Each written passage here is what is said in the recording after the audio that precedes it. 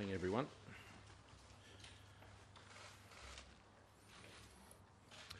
We're a strong nation, we're a strong people, and in the months ahead we're going to find out just how strong we are.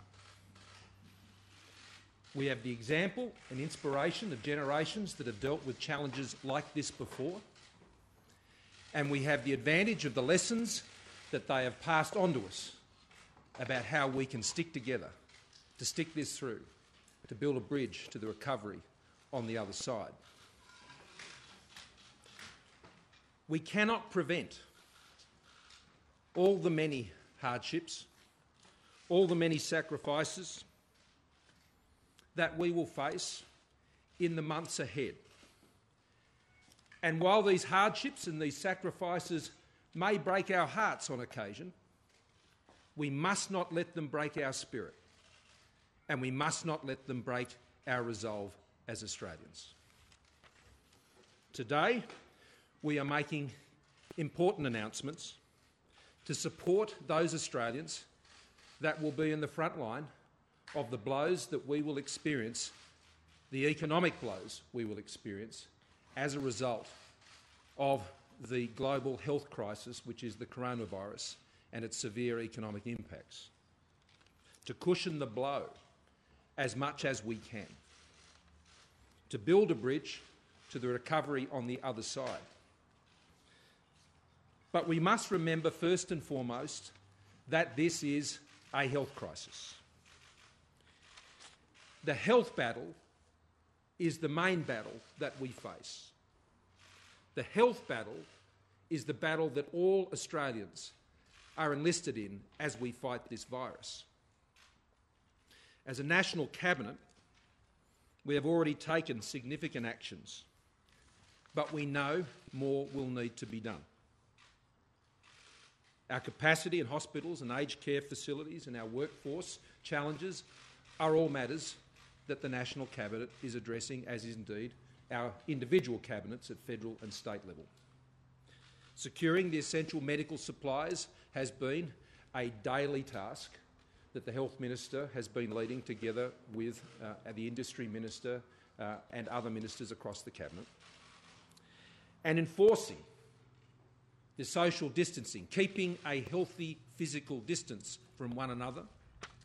This is one of our most, if not our most important weapon against the spread of the coronavirus, which means we can save lives and we can save livelihoods. I brought forward the next meeting of the National Cabinet to this evening after consulting with Premiers and Chief Ministers yesterday on a range of matters. As you know, last Friday when we met, we had scheduled our next meeting to focus on the issue of further and stronger measures to deal with local outbreaks within state jurisdictions. We are bringing forward consideration of those matters to a meeting this evening. Also, after consulting Premiers and Chief Ministers overnight, we have decided that we are moving immediately to recommend against all non-essential travel in Australia. So that is that all non-essential travel should be cancelled. Now, essential travel, what we're referring to is for work-related activities that are essential. It could be the compassionate grounds and issues of those types of arrangements, but also when it comes to essential supplies and activities, movements of health workers and other important arrangements that are needed to keep Australia running. Our other message as a group of leaders at national and state and territory level is this. To fight the virus, we need you more than anyone. We need you to comply with the healthy distancing, the social distancing measures that we have put in place. What happened at Bondi Beach yesterday was not okay and served as a message to federal and state leaders that too many Australians are not taking these issues seriously enough. So the measures that we'll be considering tonight means that state premiers and chief ministers may have to take far more draconian measures to enforce social distancing, particularly in areas of outbreaks, than might otherwise need be the case. The more Australians themselves assist us in this fight against the virus to protect lives and to protect livelihoods, the more and the better able we are to ensure that Australia comes out stronger on the other side. So it's a simple plea. We need you. We need you to do your bit when it comes to social distancing, to keeping that healthy distance, to respecting and following the rules that we're setting down. But more stronger measures will be coming, and they will be coming in more localised areas to deal with outbreaks. Those decisions will be being made by state premiers and chief ministers as they apply to their individual jurisdictions. We will also be working hard to ensure that the scaling of those measures and the identification of areas of outbreak that require those measures will be, as far as possible, consistent between state and territory jurisdictions. What that means is what may be necessary in a part of Sydney may not be necessary at all in rural New South Wales or indeed in Perth or other parts of the country. But please be assured that what we're working on is to ensure that there is a consistent, as far as possible, set of measures, a set of tools that state premiers and chief ministers can use to apply in each of their cases. So if you see it happening in one part of the country, that doesn't necessarily mean it has to apply in your part of the country. There are parts of the country, particularly in Sydney, where these outbreaks have been more severe. And I know the Premier in New South Wales has been focusing on this very, very keenly, particularly over the course of recent days as we've seen the increase in the number of cases in New South Wales. The other point I'd make is that the Commonwealth is working to support state jurisdictions wherever we possibly can. Not only have we increased our resourcing to the health system and working closely with them through the medical expert panel, but even as recently as last night we were mobilising additional personnel out of the Australian Defence Forces to assist state and territory jurisdictions with things like contact tracing. So these are people with medical backgrounds or at least some form of knowledge gained through their training and experience in the Defence Forces, which means they'll be able to add further weight and support to states, some of which are coming under great pressure with the rising number of cases. Let me now turn to the economic support package, and I'll ask the Treasurer to go through these measures in greater detail. And I thank the Expenditure Review Committee and all ministers who have been working closely on these issues over the course of the past week. I also want to commend the state and territory governments for the measures that they have been taking when it comes to addressing the economic needs in their jurisdictions. The package of measures, combined with those we've already announced, sums to some $189 billion, or around 10% of the size of our economy. 10% of the size of our economy. That is unprecedented in this country. What we'll be doing, as I said, is focusing on those in the front line, those who will be feeling the first blows of the economic impacts of the coronavirus. We'll be supercharging our safety net. We'll be supporting the most vulnerable to the impacts of the crisis, those who will feel those first blows. To preserve the businesses that comprise our economy, so on the other side they can bounce back strongly and don't have to reassemble themselves from the ruins of failed businesses. I also want to note that this is a set of measures which is about looking over the next 6 months. There is no 2-week quick fix. There is no 4-week shutdown and it all goes away and we all get to go on about our businesses. I've seen those suggestions. The medical advice is very clear. There is no quick solution. We have to steel ourselves for at least the next 6 months. And the measures that we put in place, we need to be prepared to carry on for at least the next 6 months. They need to be sustainable. They need to be scalable.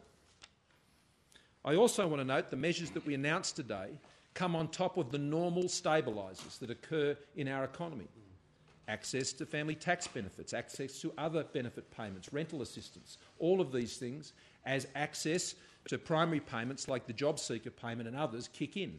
So one someone gets access to the job seeker payment, and the Treasurer will be taking you through that because we're expanding the eligibility, that means they also get access to many other payments that can add hundreds and hundreds of dollars per fortnight to their annual income.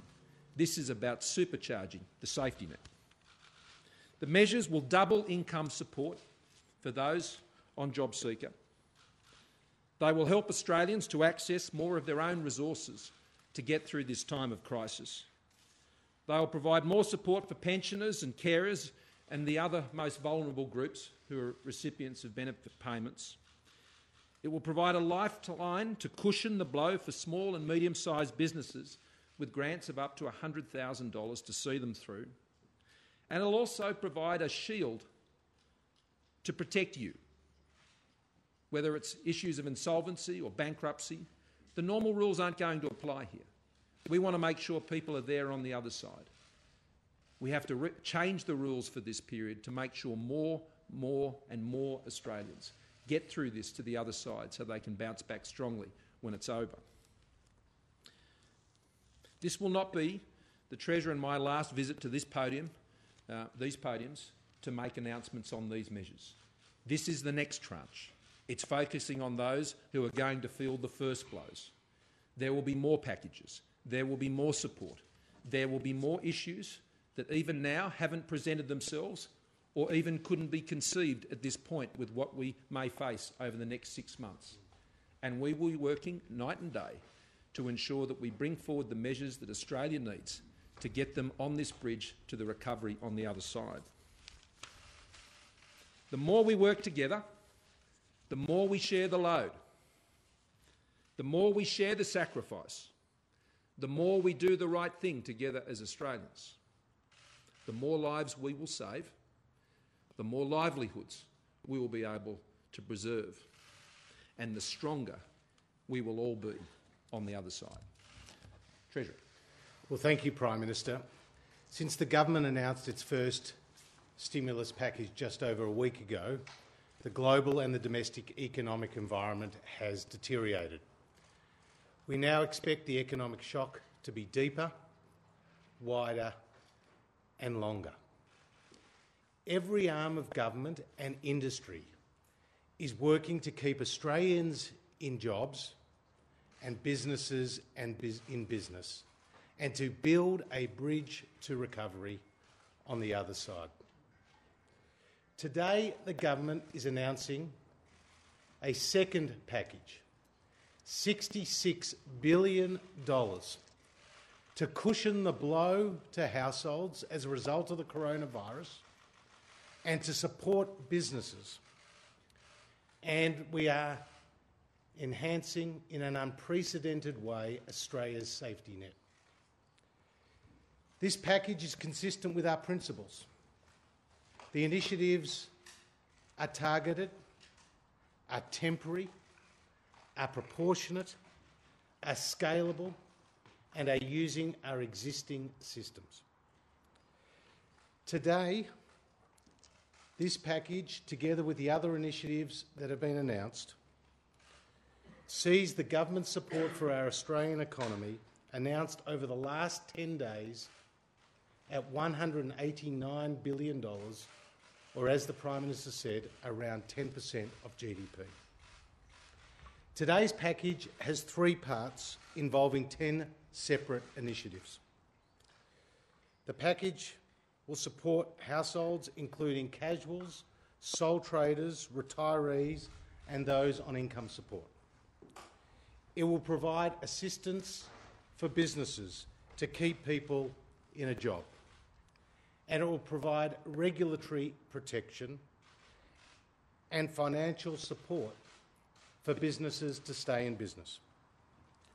Today, the government is announcing the doubling of the job seeker allowance, formerly known as Newstart, through the introduction of a temporary coronavirus supplement.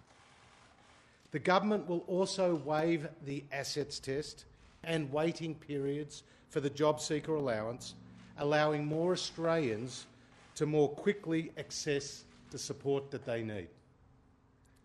The coronavirus supplement will provide an additional $550 a fortnight on top of the existing job seeker or new start payment and will be available to sole traders and casual workers who meet the income test. This means anyone eligible for the maximum job seeker payment will now receive more than $1,100 a fortnight, effectively doubling the job seeker allowance. In the first package, on the 12th of March, we announced a $750 payment for Australians on income support. Today we announce that from July 13, a further $750 payment to those on income support that are not eligible for the coronavirus supplement. This includes those receiving the age pension, the carers allowance, family tax benefits and the Commonwealth Seniors Health Card. In total, 5.2 million Australians. We're also reducing the deeming rates by a further 0.25% to reflect the recent Reserve Bank interest rate cut. Over 900,000 Social Security recipients on income-tested support will now benefit. Our economic response will allow those Australians who are in financial stress as a result of the coronavirus to access more of their own money in superannuation. From April, those affected will gain access to their superannuation, capped at $10,000 this financial year and a further $10,000 next financial year. These withdrawals will be tax-free.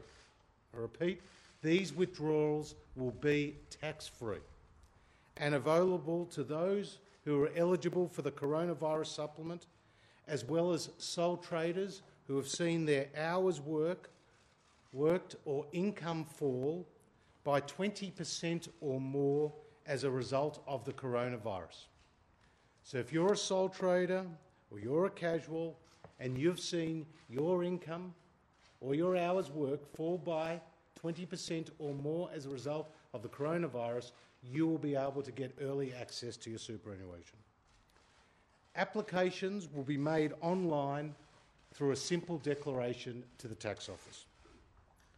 This initiative builds on existing provisions that allow early access to super in the event of hardship or on compassionate grounds, and is estimated to put up to $27 billion of superannuation back into the pockets of hard-working Australians.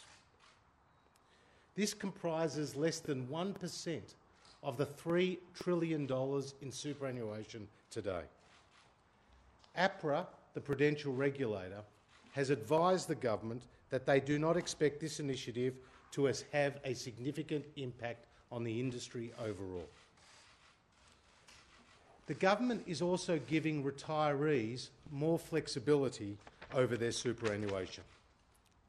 Currently, retirees are required to draw down a minimum of 4% a year from their superannuation, a number that increases with their age.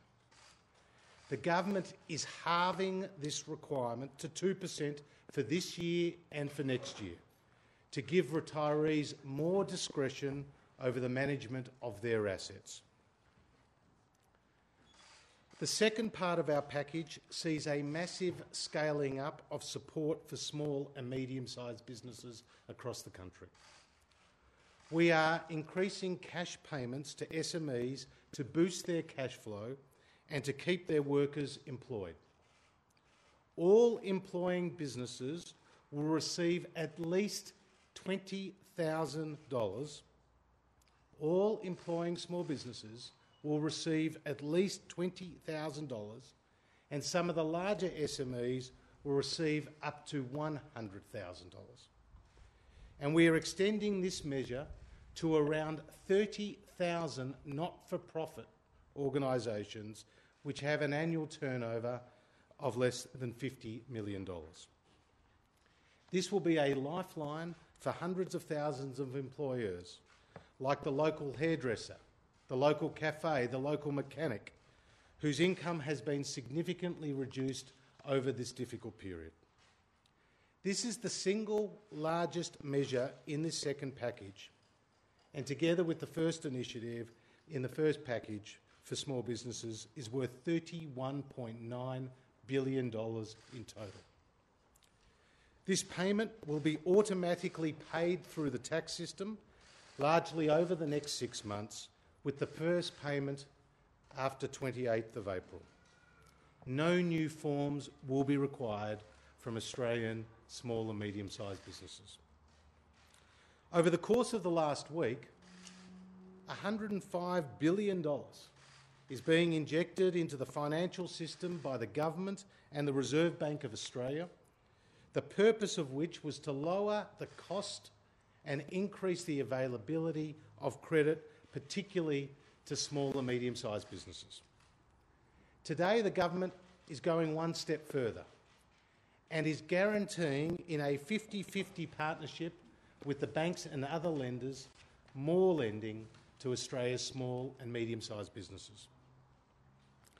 This $40 billion scheme, which will start in early April, will provide loans of up to $250,000 for up to 3 years for a business with a turnover of less than $50 million. No repayments will be required for the first 6 months. These will be unsecured loans, and they will help build a bridge for small and medium-sized businesses to the other side of the coronavirus. And I urge small businesses to go and talk to their bank about these new opportunities that are available. These funds will provide hope and confidence to a vitally important sector, and together with the red tape reduction for SME lending announced on Friday, more credit will be coming their way. The third part of our package will provide a regulatory shield for what are otherwise profitable and viable businesses that find themselves under severe financial pressure as a result of the coronavirus. Now is the time for more flexibility in insolvency and bankruptcy laws to keep these businesses alive and to trade through this period. The government is proposing to increase the threshold at which a creditor can take action to initiate insolvency or bankruptcy from as low as $2,000 today to $20,000, and giving companies and individuals 6 months instead of 21 days to respond.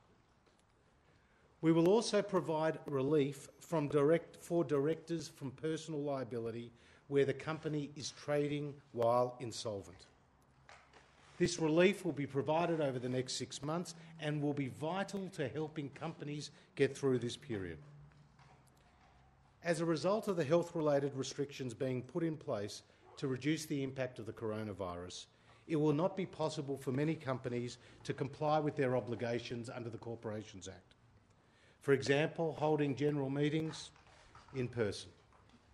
A temporary 6-month power will be provided to me as the Treasurer to deal with these situations as they arise. These extraordinary times require extraordinary measures, and we face a global challenge like we have never faced before. But by working together, we will get to the other side and we will bounce back stronger. Today's announcement will provide hope and support for millions of Australians at a time when they need it most. We know that there is more to do, and we will continue to do what it takes. Thank you, Josh. Phil. You've announced an enormous amount of measures today on top of the ones a couple of weeks ago, and you're flagging more. Without sort of getting too far ahead, but are you anticipating doing more measures in the nature of what you've announced today, or are you looking at something different in terms of community support? There are 2 points to make. The first one is that we set out some very clear principles, which I, in fact, ran through at the AFR event last Monday week. And those principles are being applied to all of the measures. You'll see them in the measures we've announced today. They scale up from things we've already announced. They're sustainable over that, and they're focused on that 6-month period in particular. They're temporary. They're not structural, with the exception of the one measure relating to deeming rates, which reflects the decision we also took last week. And so we have clear principles that are guiding the types of the types of arrangements we're putting in place. Now, those principles are important because they're protecting Australians in the future.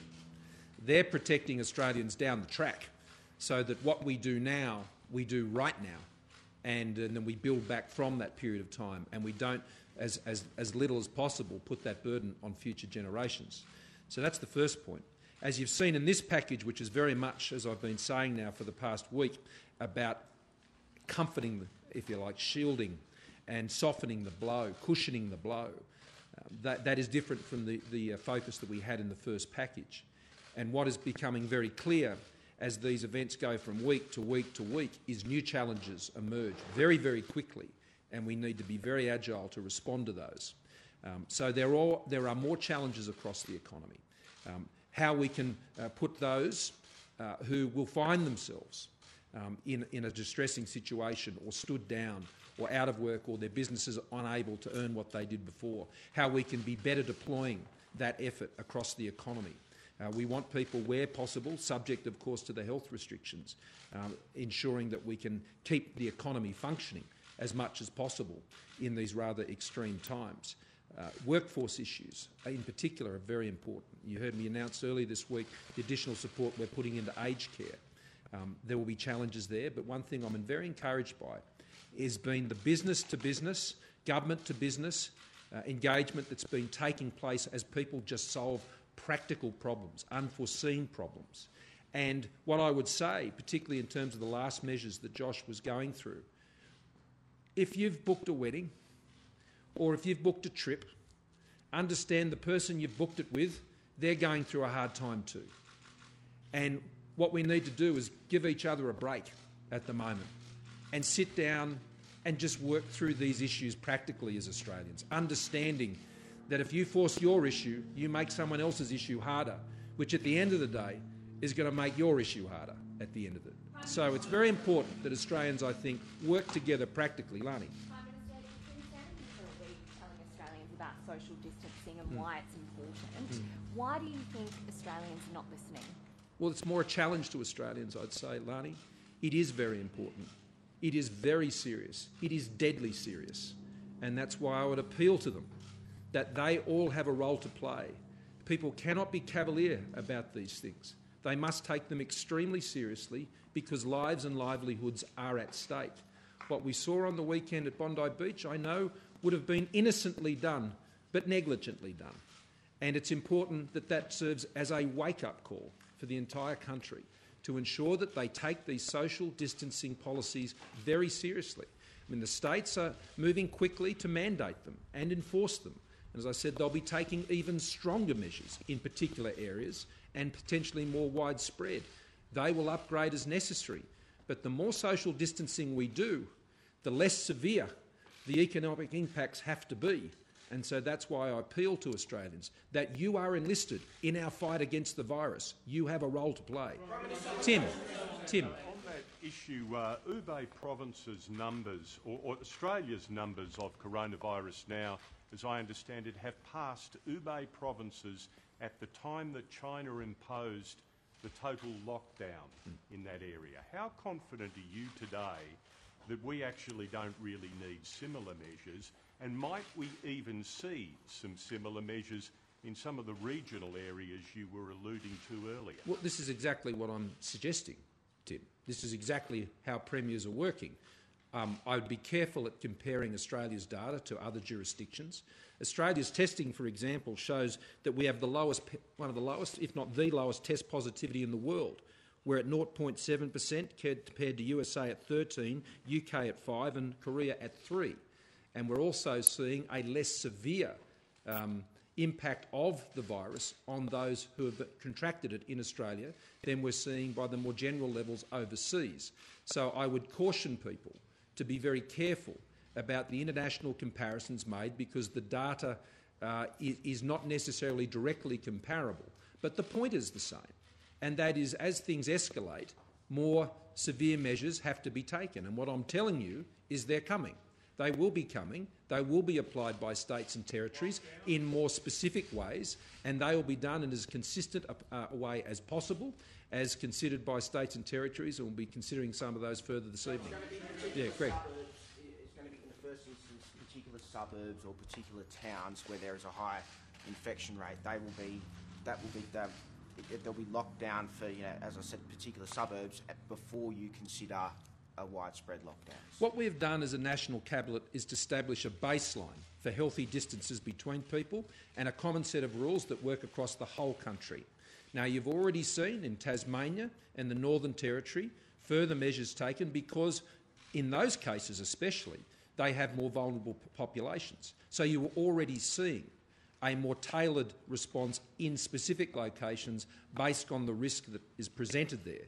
And what I'm saying is that you will see more of this. You will see more regional focus to this. You will see more targeted responses from states and territories, and that will be done at their instigation based on their health advice, and they will seek to do it as consistent as possible as states that are faced with similar outbreaks in similar situations. And where possible, that will seek to be restricted, but in some cases, then I suspect states and territories will take a broader application. But this is what we're now facing. This is the next stage of this. This is what was anticipated some weeks ago, almost a month ago, when I said we were now moving to prepare for pandemic-like situations. And so that's why there's been an enormous amount of information flowing between the states and with the Commonwealth on everything from hospital arrangements to medical supplies and a lot of these other measures. So the National Cabinet continues to work on these. Shane. Treasurer, what is the measure of success for the package you've just announced? Do you have a forecast from Treasury in terms of jobs saved or unemployment going forward? Well, what Treasury say is that the spending that we are announcing today and with our first stimulus package is putting around 5%, equivalent to about 5% of GDP in the June quarter and around 7% of GDP in the September quarter.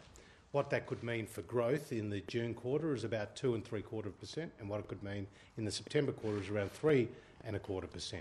But what that does not take into account of is the dramatic impact on economic activity as a result of the coronavirus, which Treasury obviously say is very hard to be definitive about at this point. But what is absolutely clear about this package, it's all about cushioning the blow, enhancing our safety net to support Australian retirees, support Australian pensioners, support Australian casuals, to support Australian sole traders, to support Australian families, get to the other side. And we know that small businesses are enormously resilient, but this is really hurting them, whether it's a cafe or a mechanic or a hairdresser. And so these measures, by providing at a minimum $20,000 and up to $100,000 for small businesses who employ people, gives them a chance to get to the other side. You mentioned at the start that non-essential people should not be doing non-essential travel. Are you talking about travelling to another city, or are you talking about driving across town to go to a playground? What does that actually look like? And if I might, to the Treasurer, you mentioned the other day that you'll be introducing the money bills this week to Parliament because the budget's been pushed back. Is that a concession that the May parliamentary sittings won't go ahead, and will that have to be passed on Monday as well? I'll probably deal with both, and Josh can add to both of them. What we're saying is non-essential travel should be avoided, and particularly when we're talking about interstate travel over longer distances, the sorts of travel that wouldn't be normally part of your daily life. So going to the shops is something you have to do. Getting to work is something that you have to do. Other important tasks that you have on a daily basis, sure. But I think Australians can exercise their common sense about things that they know are not essential. And this is, again, the point I'm making to people. We will give you as many rules as we can and as many guidelines as we can, but we also need you. We need you to think carefully about what you're doing and your own behaviour and the impact that it has on others. This is incredibly important. It's not just about each of us individually. It's about the person standing next to us. It's about the person who lives across the road. It's about the elderly resident in the same apartment building as you, or wherever you might be.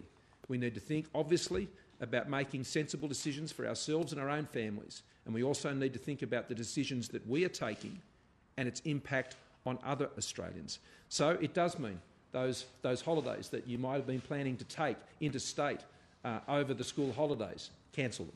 That's what it means. That's regrettable, and I know the impact that will have for many people in those communities where those holidays were going to take place. These decisions are not taken lightly. And for those who are arguing for extreme measures all over the country, we would only take the further measures based on the medical advice, because at the same time that we're trying to protect lives, we are also trying to protect the livelihoods of Australians. And that means acting on the medical advice and ensuring that we remain totally in lock groove with them on the incremental changes that we're making. So, regrettably, it is the case that travel has to be reduced to stop the spread of the virus around the country. Other states will be making other decisions on these issues, and I understand they'll be making further announcements today. I will leave them to do that. But no, all of these decisions, whether it was in Tasmania, the Northern Territory or elsewhere, they are making those decisions in concert and in consultation and talking those issues through with their other premiers and chief ministers to ensure that we all understand what we're each doing. Now, when it comes to the budget, what we will be doing this afternoon is I'll be sitting down with the Treasurer and other members of my senior leadership team with the opposition, and we'll be working through a range of issues to go to the operation of the Parliament in the months ahead. And we have some specific proposals which I don't propose to go into here because we intend to work those through. There have already been quite a lot of discussions we've had with the opposition this week, and I thank the Leader of the Opposition for facilitating that process. I'm looking forward to meeting with them this afternoon here in the Cabinet rooms, and we'll also at that time be talking through the measures that the Treasurer has been announcing today and the legislation around that, the supply arrangements we would need to put in place. We have to be conscious of the fact that because of the spread of the virus, it may not be physically possible to convene the Parliament over the next 6 months. So we have to prepare for those contingencies. So the plan is to move to a much more emergency mode operation for the Parliament, but to ensure the primacy of the Parliament is respected in ensuring that any of the measures that are taken to support Australians are done so consistent with our parliamentary democracy. Kath, you're patiently and well distanced.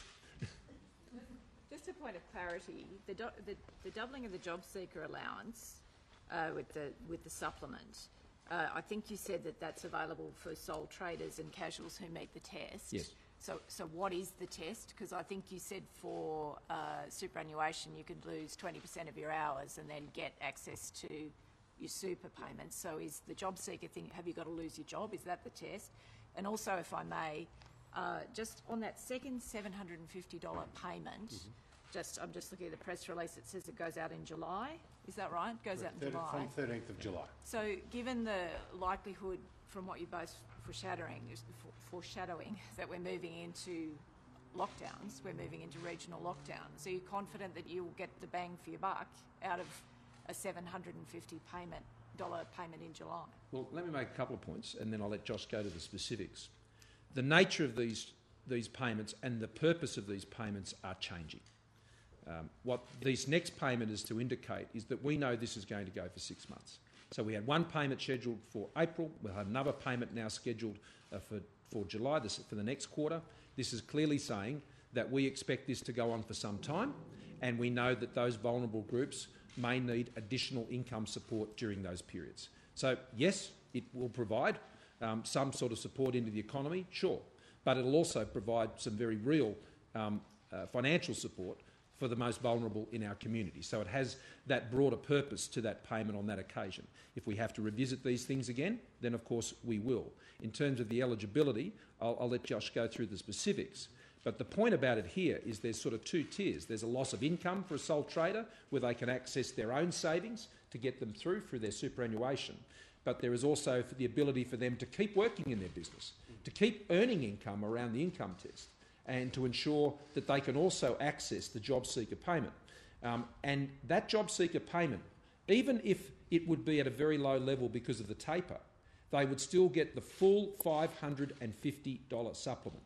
That goes to everybody who is on the job seeker payment. And I'd note that in addition to that, it also would enable them to access the energy supplement rates, the pharmaceutical allowance, the rent assistance, which is up to $139.60 potentially per fortnight for those with no dependent children, $185.36 per fortnight for families with 3 or more children. There's family tax benefits A and B, which can, including supplements, which can see hundreds of extra dollars per week for those families. There's carers allowances, there's mobility allowances, there's education supplements, there's a range of other payments and supplements that are triggered by getting access to the job seeker payment. And so this will go to people who are stood down, not technically unemployed, but stood down. And this is about keeping them connected to the business, keeping their income flowing, I agree, in still a modest way and not what they'd be usually getting if they were earning. But what we're trying to do with this package is ensure it's targeted to those who will feel the blow first and most, and getting as much income support to them. Whether further income support is required to broader groups, well, that's something we can always look at. But now it's those who feel the blow first and hardest. Josh. Well, thanks, Prime Minister. So we've waived the assets test, we've waived the waiting period, but there's still the income test. So if you earn less than $1,075 a fortnight, you will get that full $550 coronavirus supplement. So this is good news for a sole trader who may still be in work but have seen their income reduced. They will now get $550 a fortnight. If you're a casual and you've still got some hours, but again, your income has fallen below that $1,075 a fortnight, you will get the full $550. So up the back here. The issue of dealing with cruise ships is one that is having international implications. For example, the Norwegian Jewel has 282 Australians currently trapped on it. That ship has nowhere that it is allowed to dock. What is being done specifically for those Australians, but also more broadly, who is taking charge here? We saw over the weekend the debacle between New South Wales Health and Border Force. Who's actually leading the response in dealing with Australians on cruise ships, particularly when there's an increasing likelihood that they'll have coronavirus on those ships? Well, there are two separate issues you're raising. One is for those Australians who find themselves overseas on a cruise ship, or indeed Australians who find themselves isolated, like several hundred that we know to be in Peru. Now, in terms of both of those groups, that is the priority of the Department of Foreign Affairs and Trade, and they are working on a range of measures right now as to how they can best support to return, enable people to be able to return to Australia. It's not a straightforward issue. But it is something that DFAT are working on very carefully right now through a range of options that have been well advanced from when that question was first put to me a few days ago. The same types of arrangements are being worked on for those Australians who are on cruise ships. So if you have family or relatives who are stranded in any of those places or are on cruise ships, understand that it is high, very high on the list of the Department of Foreign Affairs and Trade to find a way to safely ensure that those Australians can return home and, even more importantly, ensure that they can get access to medical treatment should they require it. More broadly on the issue of cruise ships, there is a very clear set of rules, and I'd simply say this with the issues on the weekend. We're going to have lots of challenges, and all of those who are working on these issues, whether it's those who have to provide the health clearance for those to leave the ship, or which is, as we know, it's done at a state level, or those at Border Force who have their job as part of this process, they have to work together carefully. So I'm not going to get into any issue of commentary on that event.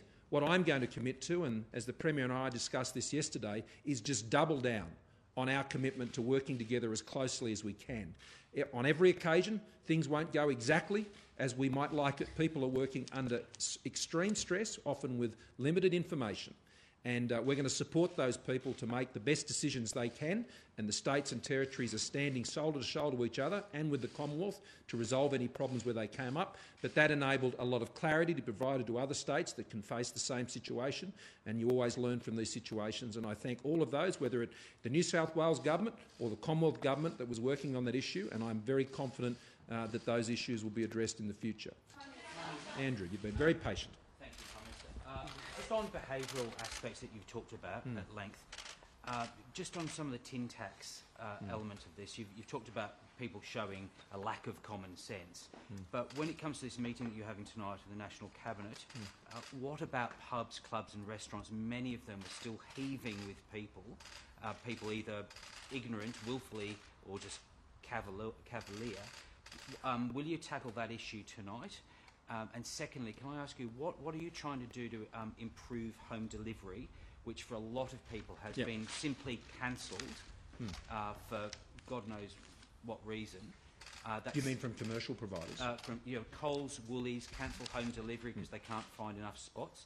What are you doing to ensure that that really ramps up?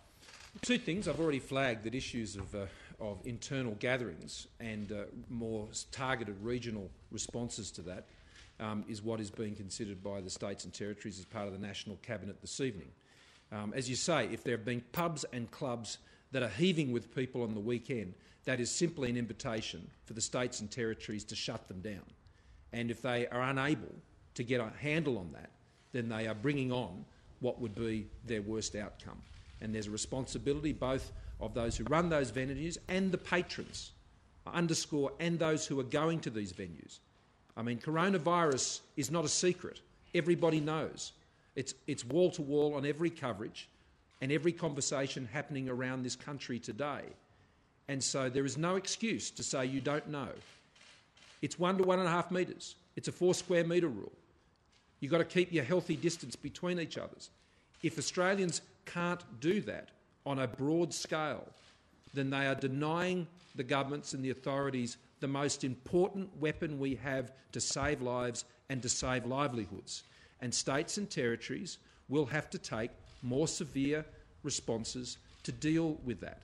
So we are simply appealing to people to show common sense, to respect each other and do the right thing when it comes to following these very simple rules.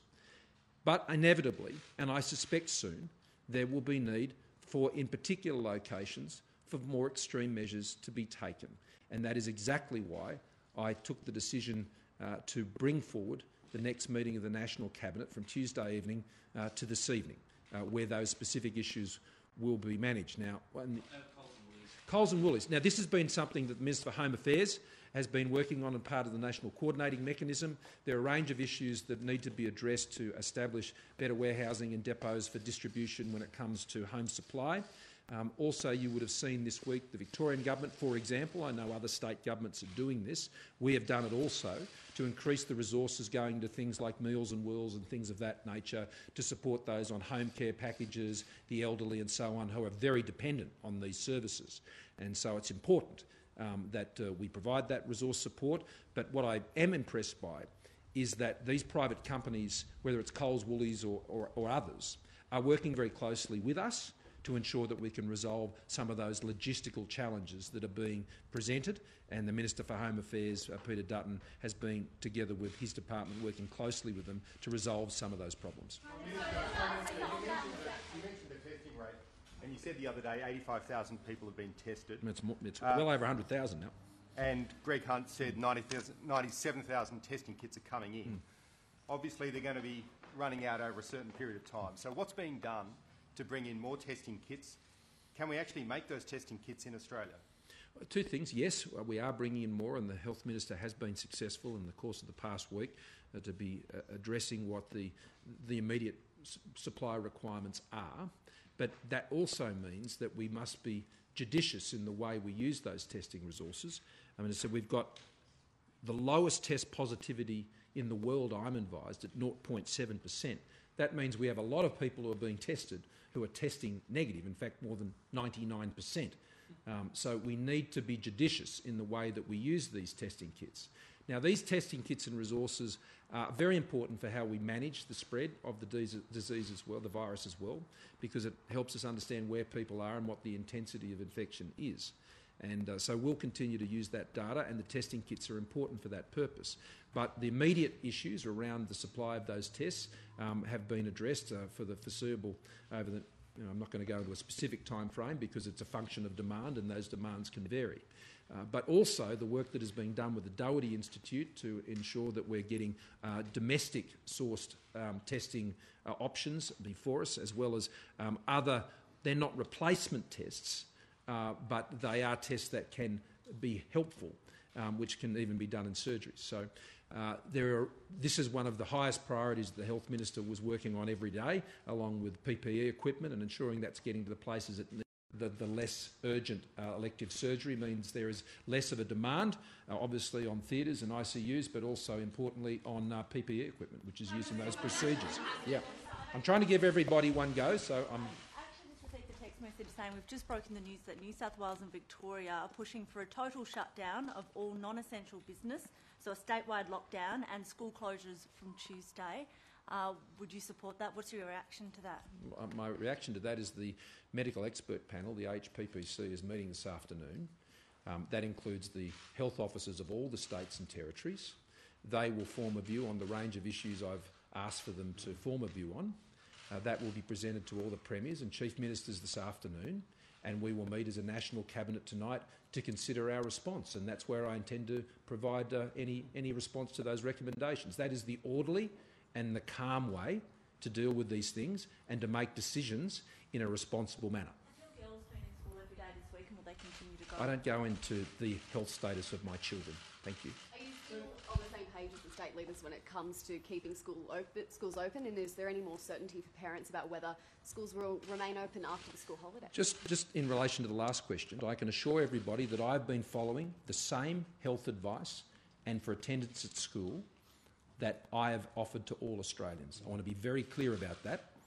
But I would also ask, and this goes for all members of Parliament and all public figures, I would ask you to be respectful about the privacy of our families and of our children. I'm aware of circumstances where the children of members of Parliament and the schools they are attending were the subject of some attention. I don't think that's fair to our kids. I really don't. Yep.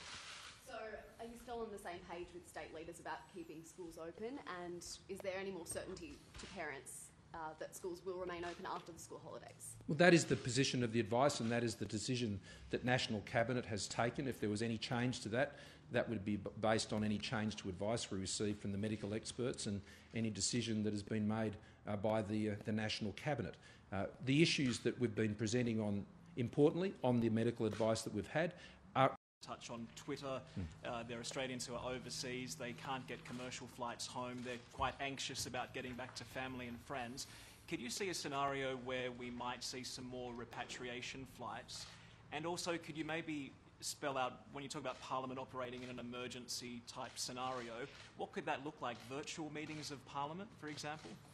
Well, on the first question, I gave an earlier response. I'm not sure you were here when I gave that response, but the Department of Foreign Affairs and Trade are working on those consular cases, and particularly where there are larger groups. Lima is a good example of that. There's the cruise ship examples. They are the two most pressing at the moment.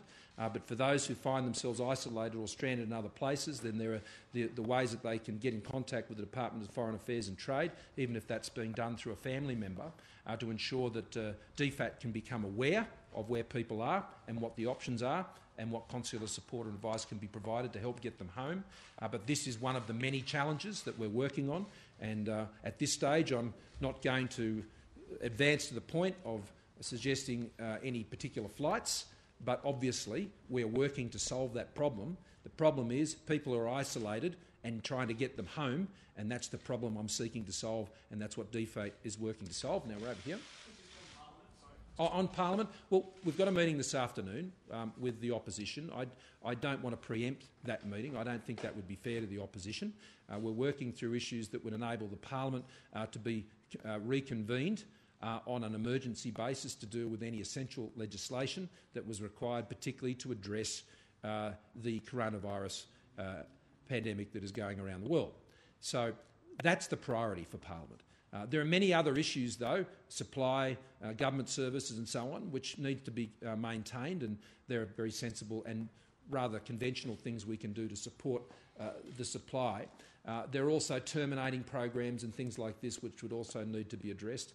But the more challenging element will be that in the weeks and months ahead, where there are further measures that require legislative support, that would be able to ensure the Parliament can meet in whatever form it can to ensure that those measures went through the appropriate democratic process. Treasurer, on the superannuation, particularly the $10,000 withdrawal, will that require legislation or regulation? And secondly, a lot of the package has been focused obviously on SMEs. For the larger companies, are you open to having to maybe take equity stakes, effectively nationalise some industries, some critical industries, given the pace and change and things like that you're seeing with the virus? Is that something that is going to have to be on your agenda? In relation to your first, it's a legislative change. And I just want to point out that the superannuation funds last year had about $300 billion in cash. So the superannuation funds have the ability to provide what Treasury estimate to be about a $27 billion injection into the economy. What we're talking about is less than 1% of the funds that are currently under management and superannuation. This is the people's money, and this is the time they need it most. In respect to your second question, both the Prime Minister and I, as well as the Finance Minister, have said that is not our priority right now. That is not our focus right now. When it comes to some of the bigger companies, you would have seen in a sector like aviation that was hit, we made a number of announcements that is providing some relief there. We continue to do some work around other measures that the government could take, but as we've both made very clear, the Prime Minister and I today, this is not about set and forget. This is the second package. The first package was a stimulus package. This second package is a safety net package. We will continue to do what is necessary to support the Australian economy, to support Australian jobs and support Australian businesses. Prime Minister, where does sport come down on the essential to non-essential? Sport come down on the essential to non-essential scale? Will teams still be able to travel interstate for games that are still going on, or does these new domestic travel measures spell the end for 2020 sport? Look, I would say not. Not essential? That's right. So it's the end of sport, potentially for the year. Well, it's not the end of sport. The end of but AFL, NRL. What we're saying... No. Well, so you're talking about the AFL and the NRL. Look, we'll work closely with them about how those arrangements... I thought you were talking about children's sport, people travelling to competitions and down, the nationals for the Surf Lifesaving Championships, I understand, have been cancelled anyway. And a lot of the arrangements, particularly for kids' sport and wide participation sport, I mean, netball's been cancelled in the Shire. Things like that, and that's to be expected. But in terms of the NRL and AFL and those types of arrangements, I think the principle is important, but I'm sure we can work with both of those agencies with their respective state and chief medical officers at a federal level if there are new arrangements that need to be put in place there that protect the health and safety of everyone. Well, that may be possible, so I'm not going to preempt those outcomes, but I'm sure we can work those issues through on a practical case-by-case basis. Just on large businesses. Mate, Michelle's got a question, and if you don't let Michelle have a question. Michelle. You've obviously got quite a lot to get through tomorrow in the Parliament. Would you hope to get it all done and dusted and just have a one-day sitting, or is it going to go into 2 days? If it needs to go into 2, it will. So that will depend a lot on how the procedures work. We also want to make sure that the Parliament still has to do its job, and there are important ways that needs to take place in the chamber on the presentations of measures and the essential debate that should take place on those measures. But I do appreciate the practical spirit in which the Leader of the Opposition is engaged in these discussions, as will the Leader of the Government in the Senate and Penny Wong, working together with Matthias Cormann. Christian Porter has worked closely with Tony Burke. So people are being very practical about these things. And that will mean that it'll meet for as long as it needs to. If we can get through the business in a day, well, good. If it takes another day, well, it'll take another day. Are you bringing Western Australians here by any special flight? Because I noticed We've been making some arrangements to support flights for members to be able to get here. That also helps in minimise some of the risk.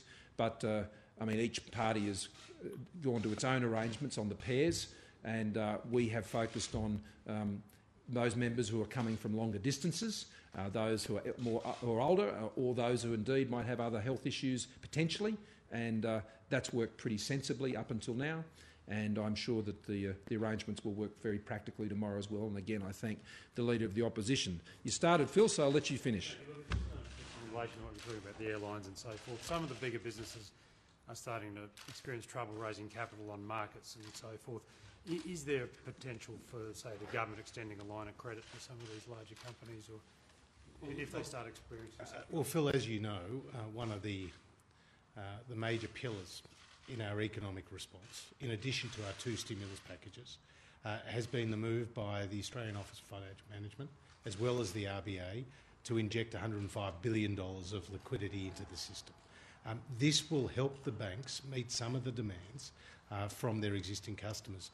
And let me emphasise, whether you're a big or a small business, there is an alignment of your interest with the bank's interest.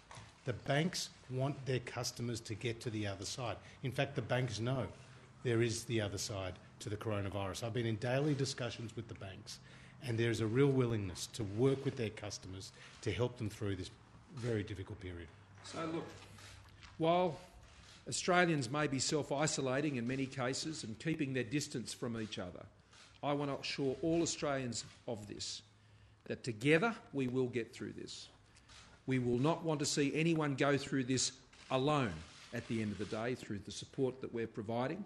We need to support each other. We need to care for each other. And together, Australia, we will get through this and we will emerge stronger. Thank you.